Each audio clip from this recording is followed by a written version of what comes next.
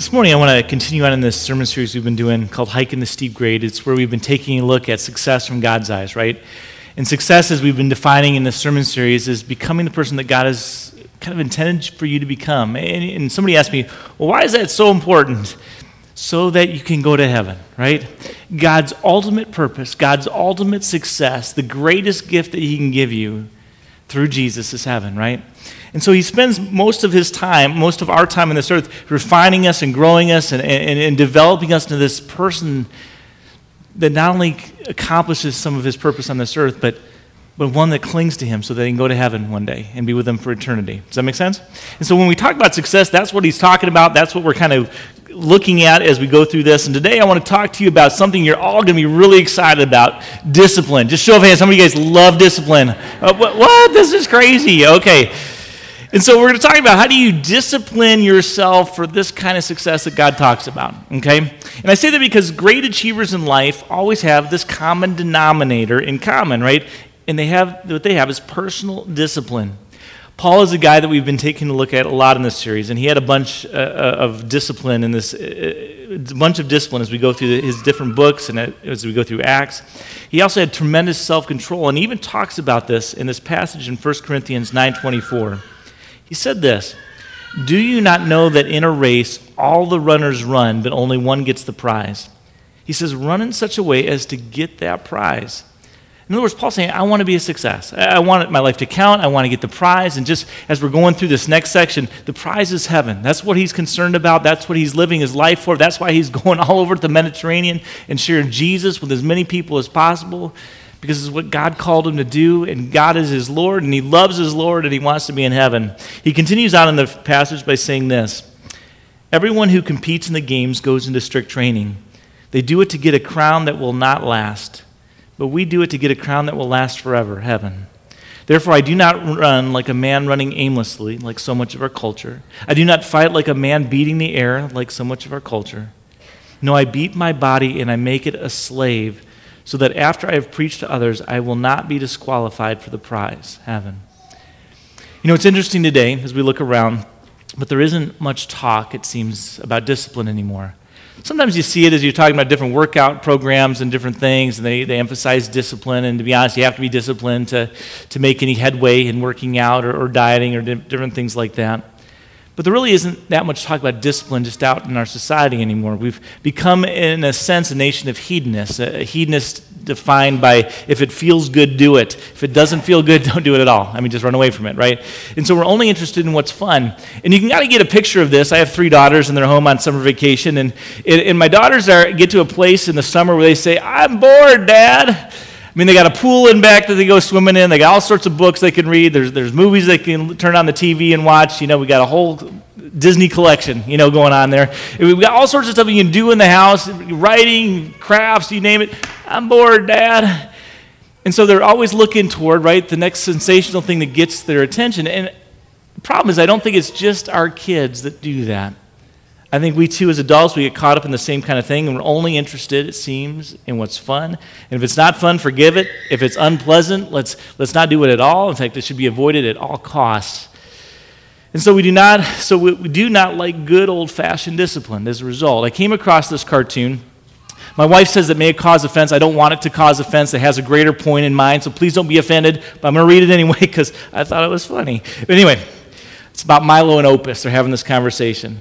Milo says, "You rang, Kimosabe?" Opus says, "Milo, I'd like to hire you as my diet coach." Milo says, "Fine, let's try eating less and exercising more."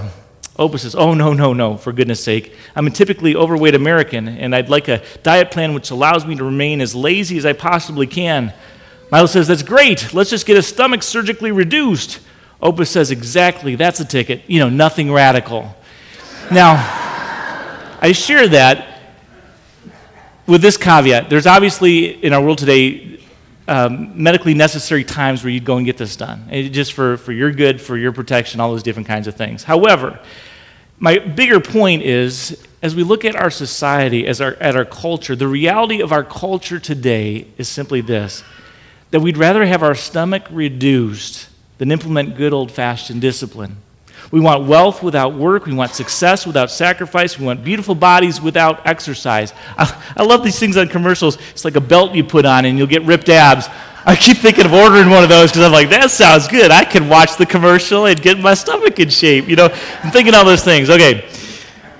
But those things sell because of this very thing.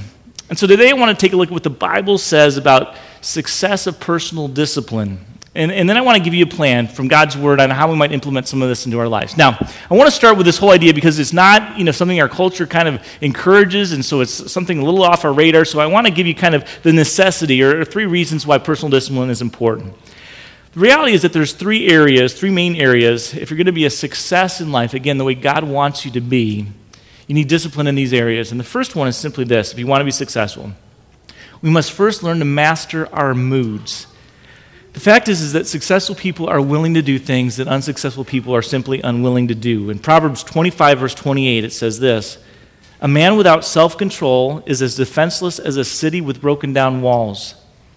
So I just want you to as you start thinking about that verse, ask yourself, am I a moody person, right? Do I live by my emotions? In fact, ask this question: what % of my decisions this last week were made because I felt like it? If I felt like doing it, I did it. If I didn't feel like it, I didn't do it, right? There was a guy walking one day, and he's talking to his mom, or not walking, he was sleeping, I guess. He was talking to his mom, and he says, hey, Mom, I don't feel like going to church today. She just woke him up. It's time to go to church. She says, it doesn't matter, you're going. It's just the way it is. He says, Mom, I really don't feel like going to church this morning. She says, you're going for 2 very important reasons. One, you're 45, and I shouldn't have to be telling you this, And the second thing is you're the pastor, so you got to go, But I'll just ask you, do you ever feel like not doing something? Man, every morning I don't feel like waking up. I don't know about you. I'm a night person. Morning is not my friend. And yet every morning I have that struggle. And yet if I have something to do, I get up. It's just what you do, right? But there's not a morning where I just get up and go, yes, it's 6 o'clock in the morning. I love getting up right now. I just don't have those mornings. And so do you ever do something that you just don't feel like doing? The answer for all of us is yes, absolutely. But you never become a success, right, by doing only what you feel. You lose all your jobs if you only did what you felt like. You would lose your family's respect if you only did what you felt like. You lose so much of your family relationships if you only did what you felt like. In fact, most of the great things that are done in the world today are done by people that don't feel like doing them. I think the greatest picture of that is it's 2:30 in the morning and the baby starts to cry, right? Right? And what does mom or dad do? They get up and they go and they take care of the child. Because they want to? No. Because they love that child and it motivates them to go and do something they wouldn't normally do. Again, most of the great things that are done in the world today are done by people who don't feel like doing them. He goes on and the Bible says that a person who has no self-control is defenseless. In other words, without discipline, right, you are at the mercy of your moods. If I feel like doing it, I'll do it. If I don't feel like doing it, I won't do it. You're at their whim. And so as a result, you're a victim to however you're feeling that day. It's a good hair day, I can take on the world. If it's a bad hair day, get out of my way, right? And so to have success, you have to discipline your moods. You must have master over them. Otherwise, you're at the whims of how you're doing that day. Another thing Scripture says is you also must watch your words. In Proverbs 13:3, it says, he who guards his lips guards his life, but he who speaks rashly will come to ruins. In other words, right, have you ever noticed what you can say the wrong thing at the wrong time and get yourself into a lot of different trouble? Anybody notice that? I'm the only one? Okay, very good. Proverbs 21:23 says something I think is just brilliant. It says, keep your mouth shut and stay out of trouble, right? There's just great wisdom in that. James goes on and gives it from a Christian perspective. He says if you're a Christian, same kind of thought, it says this: if I don't know how to tame my tongue, my religion is worthless. Why? Because I can get up and I can preach a sermon on Sunday. I can even help somebody as they struggle through life, right? But if I'm cursing at them as I'm pulling out of the parking lot, I can erase a lot of good that day, right? And so the same tongue can share nice things, it can share meanness. And we all know the difference, right? And so it says here that, where am I here? If I don't know how to tame my tongue, my religion is worthless. And so God just says, if I want to be successful, again, becoming the person that he can use, the person he wants us to be, I must master my moods, I must master my tongue, my words. And then he goes on and says this: I must restrain my reactions. Proverbs 19:11, it says this: if you are sensible, you will control your temper. When someone wrongs you, it is great virtue to ignore it. Now, that's not really the way our society rolls. Our society encourages you to get even in many ways. And so I'll just ask you this question. Do you always feel the need to get even today? Do you always find it easily to fly off the handle when something upsets you? Right? It's an issue of discipline, ultimately, God says. So ask yourself, how much does it take to tick you off? Is it one little thing? Is it anything? George Washington Carver said this, "I will never allow another man to control my life by making me hate him." And so when you say a phrase like this, "You make me mad," what are you saying? Who's controlling you? Whoever you is, right? You say this, "You can control my attitude. You can control the way that I feel. When I'm angry because of you, that means that you are controlling me." I don't think that's what we want to accomplish, but isn't it amazing that little kids learn this at a very little age? I may be small and I may not be very powerful, but if I can make mommy mad, guess who's in control, right? And our kids learn this, and our spouses learn this, and people that we work with, they learn this. A disciplined person, though, restrains his reactions. In 2 Timothy 4:5, it says, "Keep your head in all situations."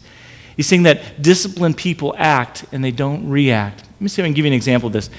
You know, in parenting, they say, one of the big things is you never discipline in anger, right? So if you're mad, you got to go and cool down so you can come back and you can talk to your child. You can say, "Hey, this is what you did wrong. This is the consequence for what you did wrong. I love you so much." And you're having that kind of conversation. And just, for a while, I thought getting spanked after church was just part of church service. When I was growing up, I was not a good kid in church service. I even crawled to the front of the church one time and said hi to pastor. He stopped the sermon. My mom was embarrassed. It was a bad day for me. So anyway, those kind of things. So the reality is, every time I got spanked, though, every time I was disciplined, I knew why. Either my parents would explain it, and they didn't have to explain it most of the time. I knew what I had done wrong, but I always knew why, and I always knew that they loved me. And here's another thing to my parents' credit. They never did it out of anger. Even in that example, they never did it out of anger, right? And so when we act and we share value to our child and we share reasons with our child, we act responsible. When we react as parents, that's when we get ourselves into trouble. It's where we say the things to our kids that we shouldn't say, that we regret later. It's where we do things to our kids that we shouldn't do, right? It's when we react that we get ourselves into trouble. And so God says we need to learn, first of all, to restrain our reactions. Now, those are the three things that we need to master as we go through life. Now, I'm going to give you a plan now, God's plan. We can call it the ABCDs of developing a self-control plan for your life. And the first step is something from God's Word that we can all do. Sometimes it's hard, okay, but we can all do this. It should be super easy, and that is to admit our lack of discipline. Now, let me just start off. How many of you would agree in certain areas of your life that discipline would be a good thing, right? I could say that. I could say if I could discipline my eating a little differently, that would be healthy for me, absolutely. Some of us could say if we could discipline ourselves reading God's Word a little bit more regularly, that would be a great thing for us spiritually. There's all sorts of things that we could discipline our life that we can see the objective value of. So step one in developing this plan is simply to admit those areas of our life where we lack discipline, which just means we have to stop denying it and quit rationalizing it and quit making excuses and stop ignoring it. We got to stop saying things like this: "I don't have a problem. I don't have a temper. I don't have a drinking problem. I'm in good shape. I'm in control." We have to quit ignoring the problem and admit it. Say stuff like, "I have a discipline problem. I have an anger problem. I have a habit that I cannot break." I love it when people say, "I could stop at any time." And I said, do it, or admit that you have a problem, right? A lack of discipline. Even Paul, who was tremendously disciplined in Scripture, and he struggled with this. In Romans 7, verse 15 and 18, he said this: "I do not understand what I do, for I don't do what I'd like to do, but instead I do what I hate. For even though the desire to do good is in me, I'm not able to do it." Does that sound familiar to anybody? It does to me. All the time. I can relate to this 100%. Everybody, I think, wants to be disciplined. Man, if I could get up at 6 o'clock in the morning, I could get so much accomplished. I could work out. That would be good. Probably help this other problem. But the reality is, I would love that. But every morning at 6 o'clock, when that clock goes off, if I don't have to get up, it's so easy for me to talk myself out of it, right? Every one of us wants to be disciplined. I just think in some areas of our life, we just go about it in the wrong ways. So it just leads us to the B in this plan, which is believe. You have to believe that God's going to help you. It says this in Philippians, Paul does. He says, "For it is God who works in you to will and to do what pleases him." In other words, he says, first, I'm going to give you the will. I'm going to give you the willpower to do this, to make these changes, to even want to begin. And then I'm going to come back and I'm going to give you the power to do it. In other words, what God asks you to do, he's going to give you the power to do. Because God always makes it possible to be faithful. And faith, as we talk about, is a very, very important thing in learning self-control. Why? Because you got to stop saying, I'll never be able to change. You got to stop saying, that's just me. That's just the way I am. Yeah, and that's a false statement. We can always change things. We just use it to end discussions. And you've got to get to a place where you actually expect that God can help you. You have to believe that you can change, right? Why? Because we always act according to our beliefs. Our beliefs control our behavior. Our commitments and our convictions control our conduct. The way I think determines the way that I feel, and the way that I feel determines the way that I act always. And so instead of working on the symptoms, the actions, and forcing myself to change, which doesn't work for very long or very well most of the time, I need to learn to change my thinking first. It starts in the mind, the way that you think. I need to believe first and foremost that God can help me overcome or to change these things in my life. Because if I don't believe that I can change, there's no use getting started, right? He goes then from B, he goes to C, which is claim a promise from God's word. And that's not as kind of nebulous as it sounds. You just find parts of Scripture, God's promises in Scripture that are encouragements to you as you struggle through this area of your life. See, this is a principle of positive reinforcement where you eliminate the negative and you put something positive in its place. Instead of focusing on what you don't want, you focus on what you do want, because we always move toward that what we're focusing on. Now, I want you to imagine, this is your kitchen counter at home, and it's got some chocolate chip cookies just came out of the oven. Come on, smell it. It smells good. And you're thinking to yourself, I'm on a diet. I can't have those. Why did my wife put those in the stove, man? They're so good. I can't stop. No, I can't have them. What am I focusing on the whole time? What I don't want, right? God says you got to stop focusing on what you don't want and start focusing on what you do.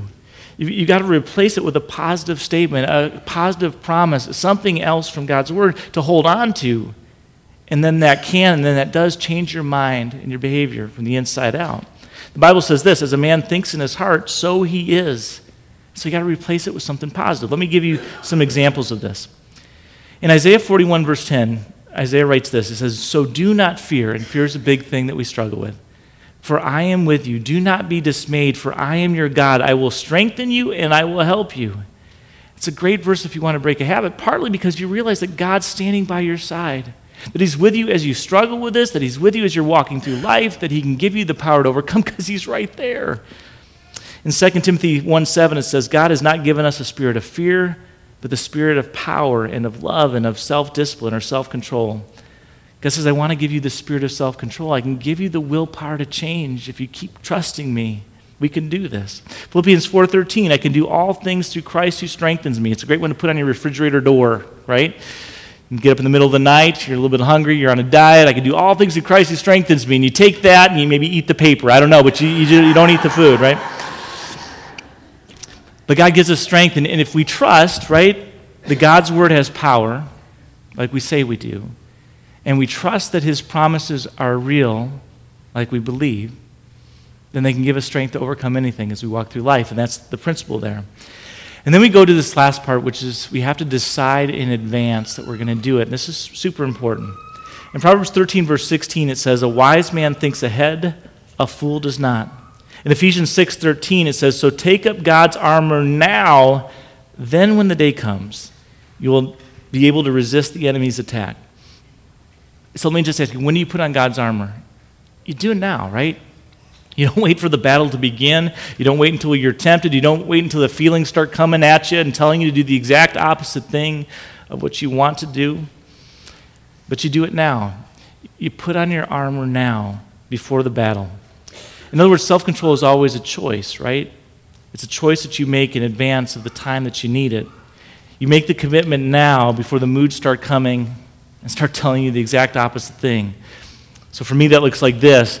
When the clock goes off at 6 o'clock, I decide the night before I'm going to wake up. So then you got to use strategy, and you put a sign saying, get up, you lazy person, right in front of your clock where you want to hit the buzzer, right? You do things. You maybe put a thing on your phone where you're talking to yourself in the morning saying, I know you're trying to rationalize this, but you get up. You strategize, and you decide in advance, no matter what, I'm going to get up. And you can do things, and it helps you step by step to overcome some of the things that you struggle with. But you decide in advance. I'm going to give some advice to some teenagers, right? You don't wait until the party to decide, I wonder if I'm going to take drugs or drink alcohol. I mean, that's not the time to decide. Teenagers, you don't wait until you're in the backseat of a car before you decide, what are my views about sex? Am I going to save myself for marriage or not? It's the wrong time, right? You need to decide in advance. In the end, we do all this because the rewards of personal discipline are incredible, right? We can objectively see that. The rewards of financial discipline are that we get out of debt, debt-free living and prosperity. Rewards of moral discipline are a clear conscience and self-esteem.